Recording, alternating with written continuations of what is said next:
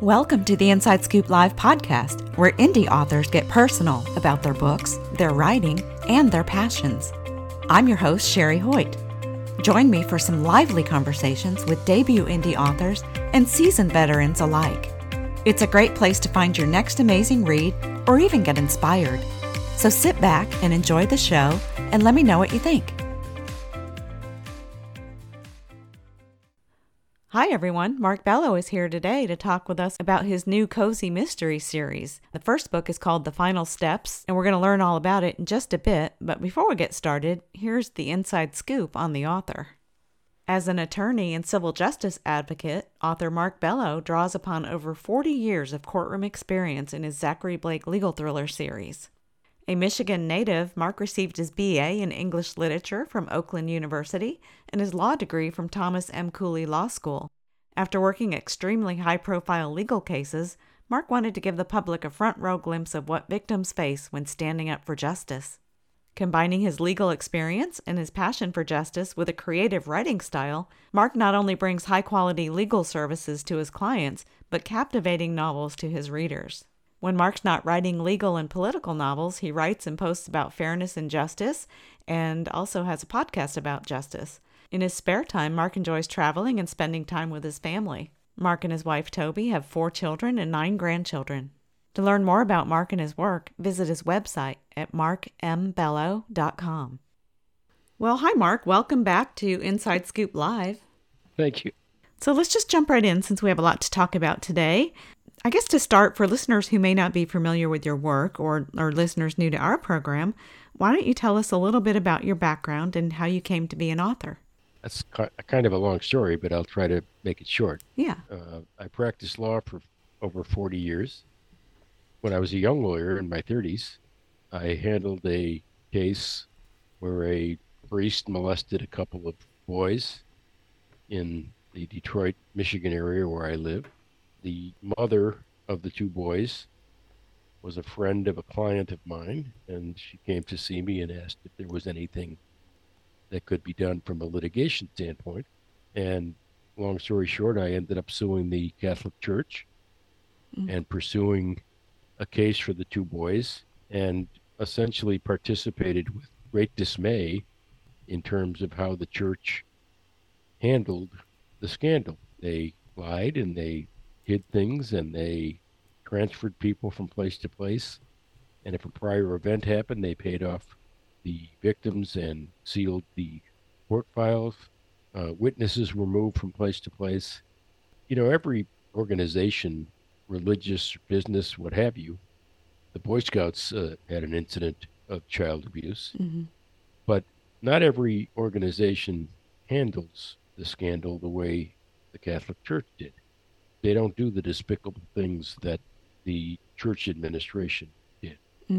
There was a report this morning out of Baltimore where a very long-term investigation determined basically a 60-year program of dodge and weave and cover up and transferring breach from place to place and hiding predators, moving them from town to town. Mm-hmm. Baltimore, by the way, happens to be one of the towns that the priest in my case got transferred to. So it's come full cycle. But anyway, we resolved the case amicably finally. And I always said the way the case went down and what we went through would make a great book. And I thought about it being a nonfiction kind of account, but I struggled with writing it and naming names and outing people. So I decided I would write a fictional. And that resulted in my first book in 2016. That book is called Betrayal of Faith. I thought I was a one-and-done author. It was a bucket list item for me. I thought I was done. And then the 2016 election came along, and I thought to myself, is a person who claims to be a bigot, claims to say and do the things that this candidate is doing for real? Could a person really get elected who acts like this and says the things he says? Mm-hmm. So I wrote a fictional account of an election, at the time not knowing who was going to win the election, so it was completely fictional. Yeah. It imitated the person who became our president in some respects. I don't want to say he's much more evil, but trying not to be too political here, it was kind of a parody. on the candidate, the way he campaigned. What would it look like if a bigot became president, tried to build walls instead of mending fences and deport people, oppress Muslims? What would that look like in America? So I Mm. wrote this book, and lo and behold, Donald Trump becomes president of the United States. Mm.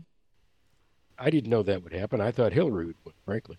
Yeah. And I thought the book was going to be some kind of study in what a Trump presidency would have looked. Instead, he's president, and now I get attacked on social media for doing a quote hit job unquote on Donald Trump. And my response was, well, hey, hang on a second. I'll admit that his candidacy, his rhetoric inspired the character, but I couldn't do a hit job on somebody who hasn't been in office yet. My book is fiction. My book was released before he became president. And if you see a similarity between my guy and your guy, that's on your guy, not on me. Right. Be that as it may, the second book, which was fiction based on things happening in America at the time I wrote it, was something new for me. I wrote the first book out of personal experience. Now I'm writing a kind of a rip from the headlines Law and Order type novel. And once I realized I could do that, I didn't even know I could write a book in the first place, even based on my personal experience. So now I realize I can write rather compelling fiction, if I may say so myself, Mm-hmm. about topics in the news, and that's what I started to do. Yeah. So here I am, 8 Zachary Blake novels into that series, a new cozy mystery that we're about to talk about, starring a former judge by the name of Rosalind Maxwell, and 2 children's books that deal with safety and social justice issues, and as you know, a Jewish cookbook. So that's where I'm at. I've written now, I guess, 12 novels and a cookbook. So a little more than one and done. It's very true. Yes. Surprisingly so. Well, I think that's awesome. There's no stopping you now. So the last time you were on the show, we talked about your last Zachary Blake novel, which is a legal thriller series, like you said. But you've branched out from the legal thriller world into the cozy mystery genre. Actually, Sherry, the transition started with that book. You Have the Right to Remain Silent. Mm. And if you read You Have the Right to Remain Silent, the book read like a cozy mystery. It was a whodunit murder mystery. The protagonist was Zachary Blake, and it was such fun to write, outline, and create vis-a-vis doing these rip from the headline social justice books that I decided to write The Final Steps, the new book, with a new character and start a new series in similar fashion. So if you read You Have the Right to Remain Silent, you'll kind of see the foreshadowing of writing The Final Steps. Does that make any sense? Yeah, it does. Kind of your transition. And it was different from your other Zachary Blake novels, for sure. I enjoyed it. I remember reading about one of the characters named Sherry, and I knew at the time you named that character for me. And then I found out she was a real person. So I was like, oh, wow, okay. Well. You thought that Sherry was you? I thought that was me. I'm so sorry. She's actually a real person. She owns a jury consulting business. Yeah. And her and I are LinkedIn friends. And I had her on my podcast, Justice Counts. And I kind of kibitzed with her and said, how would you like to be a character in my next book? And she went crazy. Yeah. What an honor. And I'm excited. And we had long chats about jury consulting and how it works. And I made her a character in the book. It's kind of fun to incorporate a real business and a real character into a fictional. Yeah, yeah. And I think we talked last year in detail about You Have the Right to Remain Silent, so I can put the link to that interview in with this one if readers want to backtrack and listen to that one as well. That would be fun. Yeah. So tell us, let's get into the final steps. What's it all about? The final steps, and here again, it may sound like I did a rip from the headlines kind of thing, but it was a total accident. The book is about a murder on campus. And I'm finishing the book, and the Iowa murders happened on the campus of the college in Iowa. Mm. And that was a surprise to me. I did not choose the genre of writing a campus murder story because of the headlines at all. It just coincided with the fact that happened. This particular murder is the murder of a college law professor, and the accused is the president of the college, who was a good friend of my female protagonist in the book, Rosalind Maxwell. And Rosalind, with some hesitation based on the evidence, because the evidence is pretty strong that her friend Tyler might be guilty. Mm. She just won't believe it. And she decides, the former judge, she's just written a book about injustices in the criminal justice system and people who are either incarcerated incorrectly or incarcerated too long for the offense that they've been accused of. And she's written a book that studies that phenomenon. And here is her best friend being charged with murder, and she thinks he's innocent. Mm-hmm. So she decides, even though she has no investigative experience, to take on the task of finding proof of his innocence, despite the local police deciding that he's guilty as hell. Mm. And that's essentially what the book is about, her quest to prove her best friend innocent. Okay. And if innocent, solving the crime and finding the real murderer. So where did the storyline come from then? It's just something I outlined based on my experience with You Have the Right to Remain Silent. Oh. If I hadn't written that one, this book might have been a little more difficult for me, starting a new series with a new character and writing it from scratch, if you will.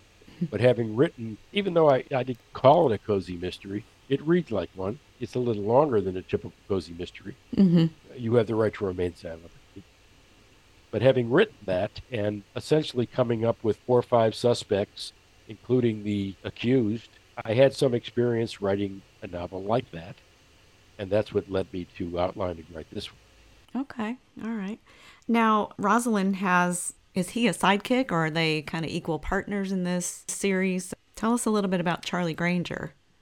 Well, I think Charlie Granger will become somewhat of a sidekick. He's a late comer to this novel. She takes this task on alone and takes it to a point where she feels she's in danger and decides to call in the cavalry. Mm. Charlie is an old friend of hers, a former cop, someone who has been a private investigator, has been retired now for 6 months, and she calls him and asks him for help. And together, toward the end of the novel, they unravel the mystery. So I wouldn't say, from the standpoint of your question, that they're on equal footing in this novel. Mm-hmm. They might be on equal footing in any subsequent novel I write, because they end up. Well, I'm not gonna tell you how they end. Okay. We got to leave something for the reader, right? I guess you kind of guessed what I was about to say. There will be more from Charlie and Rosalind in the future, I hope. Okay. I came up with a neat little plot idea and made a detailed outline for a second Rosalind Maxwell novel, Harbor Spring Cozy Mystery novel. Okay. I haven't written it, but there is this written synopsis/outline where both of them are involved in this new crime and trying to solve it. Okay. All right. Do you have plans for like a whole series? It was planned as a series. When I wrote it, I thought, okay, she's a compelling character. She's a neat lady, a very accomplished woman. She was a lawyer for a long time, then a judge for 20 years or so. Then she retired and wrote this neat book that she's about to do a book tour for. And on her first stop in Harbor Springs, Michigan, where her best friend is the president of the college, this murder happens. Yeah. So it kind of sidetracks her from her book tour, and she takes on representing and trying to prove her friend Tyler innocent of the crime. So the intent is to have her continue sleuthing in the future, but we'll see. I like the outline I wrote and the plot of the proposed second book. But as you know, writing a book, even though I've written a lot of them, isn't easy, and you got to put yourself in the right mindset. Right. And I'm busy. Right now, I'm working on my second children's book. That should be out soon. Melinda, my illustrator, is, if you recall, Happy Jack, Sad Jack, the first book. Mm-hmm. Melinda's a wonderful illustrator, and I'm kind of waiting on her to illustrate a finished children's book. Oh, because she does her own books as well, right? Yes. Yeah. And she's a busy lady, and she's worth waiting. The book is written. It's just a question of getting the illustration. Okay. So I'm working on that. I'm working on another Zachary Blake. I'm about 100 or so pages into it. I've written about 35,000 words. Mm. And I'm working on a new genre, what I call a legal romance. I found nothing out there. I don't know whether you have, but I found nothing out there. I checked with Harlequin. And I found nothing out there that's called legal romance. There's medical romance. They like to do romance novels in a hospital setting or a doctor's office. Uh-huh. But I haven't found anything what I call legal romance. So I wrote a book, which I just finished. It's now being edited. It's called Licit Lovers. It's a laundromat legal romance novel. Wow. The book is about a young lawyer who decides to go out on her own, and she fights a case with a defense lawyer, beats him, and then they end up sharing space in this old laundromat that is the only place she can afford to rent in her hometown. And it's a love story and a legal novel. Yeah. So I combined the two genres into what I call a legal romance novel. Yeah, a new genre. Yeah, normally it's a legal or a thriller with some romance in it. I would say I leaned more to the romance aspect between the two genres Mm-hmm. than the average legal thriller or legal novel would contain, but I still stayed true to my old self Mm-hmm. and had a couple of rather important issues that the female protagonist cases that she handles that kind of make her a female version of Zachary Blake. Okay. She's no Zachary Blake yet, but she's well on her way. Writing your Zachary Blake novels, I mean, you know Zachary, you've been writing his character for 8 novels now. What was it like writing a new character and developing a brand new character fresh from the start? I like to challenge myself. So Rosalind Maxwell was a challenge. Mm-hmm. And my attitude was after I was able to write a compelling character like her, and she really is a dynamic female character. She's a complex character. She has some insecurities, despite being a longtime lawyer and judge, and that makes her kind of compelling, in my opinion. Mm. Writing somebody like that made writing this new character, whose name is Andrea Kramer, a little easier than it would have been to write her fresh. Right. Writing the new genre involved doing a lot of reading and research on romance novels. It's not a romance novel. It's not like the typical romance novel you pick up in the grocery store Right. because it has some legal substance to it, but it does have elements of those types of novels. I wrote some rather detailed love scenes that I don't typically write in my legal novel. Got a little So steamy, huh? it's a little steamy. By the way, the other thing that I should mention about Licit Lovers is Zachary Blake's in the book. The, Oh. the case that Andrea takes on is quite complex. It's class action, multi district litigation. Andrea is rather a new lawyer. She achieved some fame by handling a rather controversial, ripped from the headlines case, Mm. which I'll tell you about in a second. And as a result of the notoriety she gets from the case, she starts getting a bunch of these cases from the new product liability issue, which involves a toy company that has a line of toy soldiers that are choke hazards and or chemical exposure hazards. Mm. Kids are getting cancer from being exposed to these, to whatever chemical is used to put these soldiers to. At least that's the allegation. So as she's getting a lot of these cases in her neck of the woods, Zachary Blake is getting, because of his reputation, a lot of cases in his neck of the woods, and they decide to join forces. Oh, okay. And that's kind of an interesting little twist about Licit Lovers. Andrea Kramer, what did I call it? The laundromat legal Romance. love story or whatever. Yeah. Uh, um, but it also has Zachary Blake in it. Yeah. The initial case that I mentioned earlier, the rip from the headlines part, is I invented an insurrection that occurs in Lansing, Michigan at the state capitol. A governor who thought he was going to win loses. The governor who thought he was going to lose wins. The governor who loses refuses to leave office, invites a bunch of white supremacists and neo-nationalists to come to Lansing and protest, and they end up in an insurrection, and a young woman gets killed. So Andrea opens her new office. An older man appears at her front door near the time that she opens the office, and he turns out to be the father of this woman who was killed in the insurrection. So she sues the state of Michigan for damages for the loss of her daughter. That case provides a lot of press and headlines and notoriety for Andrea, which results in her getting her hands and feet into the second case. Okay. In the meantime, her opponent in the first case, let's just say that the two of them have this love-hate relationship, and they are on opposite sides of cases, but they are attracted to each other. And that's where the lovers part of the novel comes from. Okay. I love how you're branching out and growing, as an author, but you're still keeping your work focused on what you know, basically. And it's very Right. creative what you're doing in all these different, genres. Trying to. Yeah. So the final steps, Harbor Springs Cozy Legal Mystery. It's a little different than your Zachary Blake series, but is it the same audience or are you finding a new audience as well? I hope so. I think it's a little different. I'll give you two authors. I'll throw them out at you. And Mm. I by no means think that I deserve to be lumped with these people, but I'm kind of cocky. I have confidence in my writing, and I like the books I write. Well, you should. Uh, so I don't think that's a bad thing. But if you look at John Grisham and you look at Agatha Christie, and you say, are they the same writer? You would say not. Right. So I would say that You Have the Right to Remain Silent, as you know, because you read it, has elements of a John Grisham novel, but also elements of a Agatha Christie type novel. Mm-hmm. And so does The Final Step. Okay. All Much, right. much more so than You Have the Right to Remain Silent. Or Agatha Christie than John Grisham. Now, I know since you've written 8 Zachary Blake novels, I know you have a loyal fan base. What kind of reaction to your new book are you getting from those fans? I have a 99-cent free-release ebook on Amazon right now of The Final Step.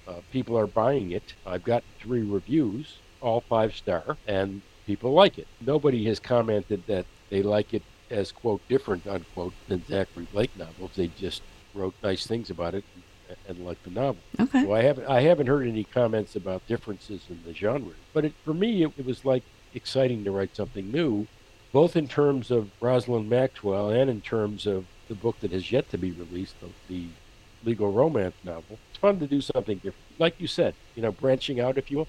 Yeah, yeah. Well, and I think it keeps you interested in what you're doing as well. I mean, like in my job, there are certain things that I have to do, and I do those, but I love to branch out and learn new things, so it's the same thing with writing, your new genres. So you said now it's available for pre-sale. I don't think it's pre-sale. I think it's available as an ebook at a pre-release, for lack of a better way to say it, price. So are you having a launch party? I thought I heard you mention somewhere or heard a rumor somewhere about a launch party online. I don't know that there's going to be a launch party online, although I'm working on it. Okay. Here in the community I live in Florida, there's going to be a launch party that might turn into a Zoom or a YouTube type video. Okay. There again, it's something fun to do that was different. Yeah. But I wrote a little murder mystery to present to the members of our community, starring the members of our community, and that's going to happen on April 24th.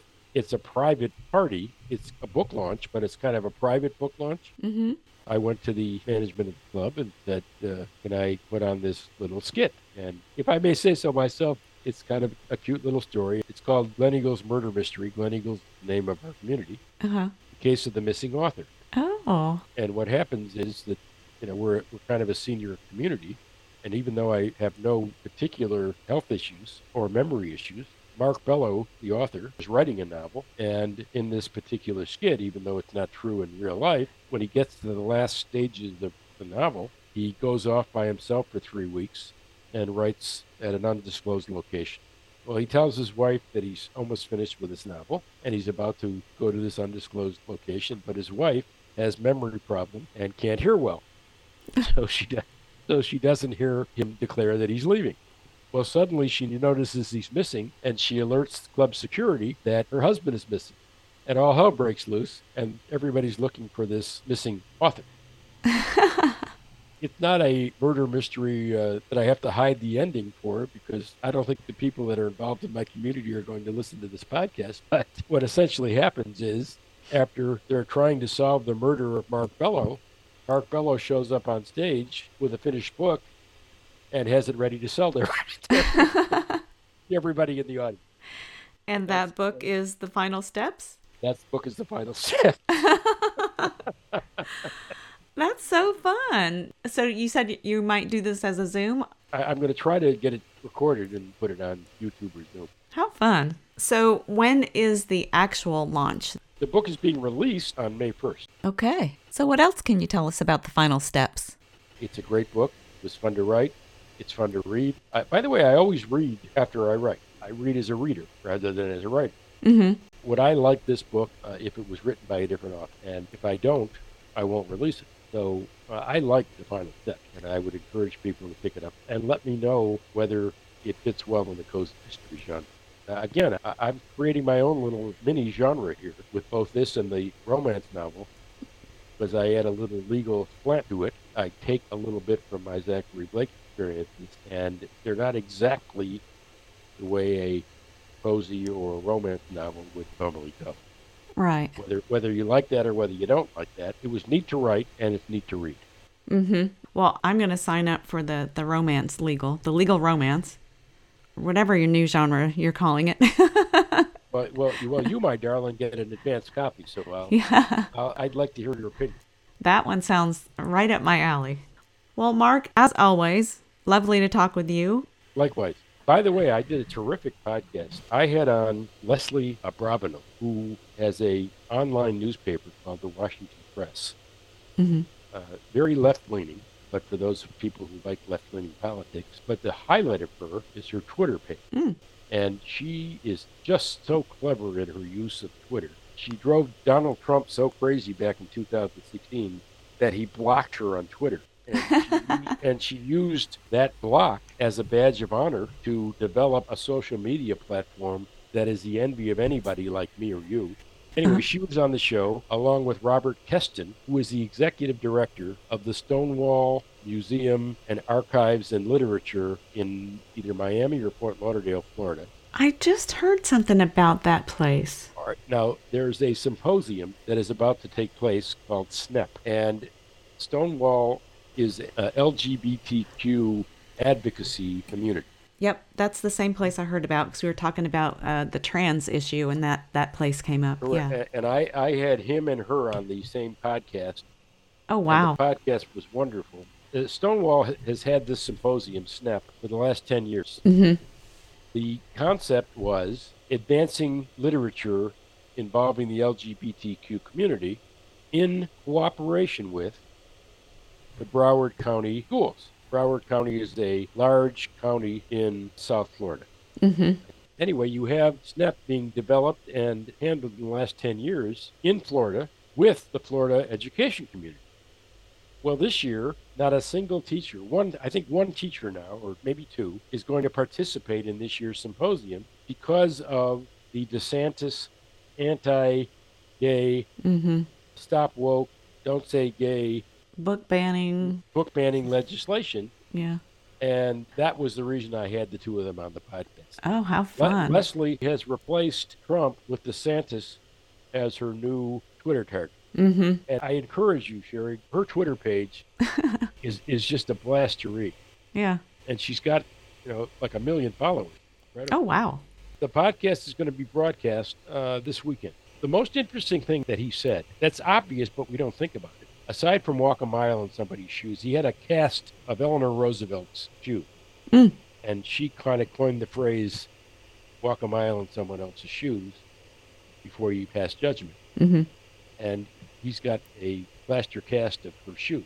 But the other thing he said that I thought was really interesting, although obvious, is that when you separate out the various communities, ethnic, religious, and otherwise, the LGBT community plus community is the only community that touches every other community. That's true. A Jewish person is not a Christian person, but a Christian person and a Jewish person could be an LGBT plus person. Yeah.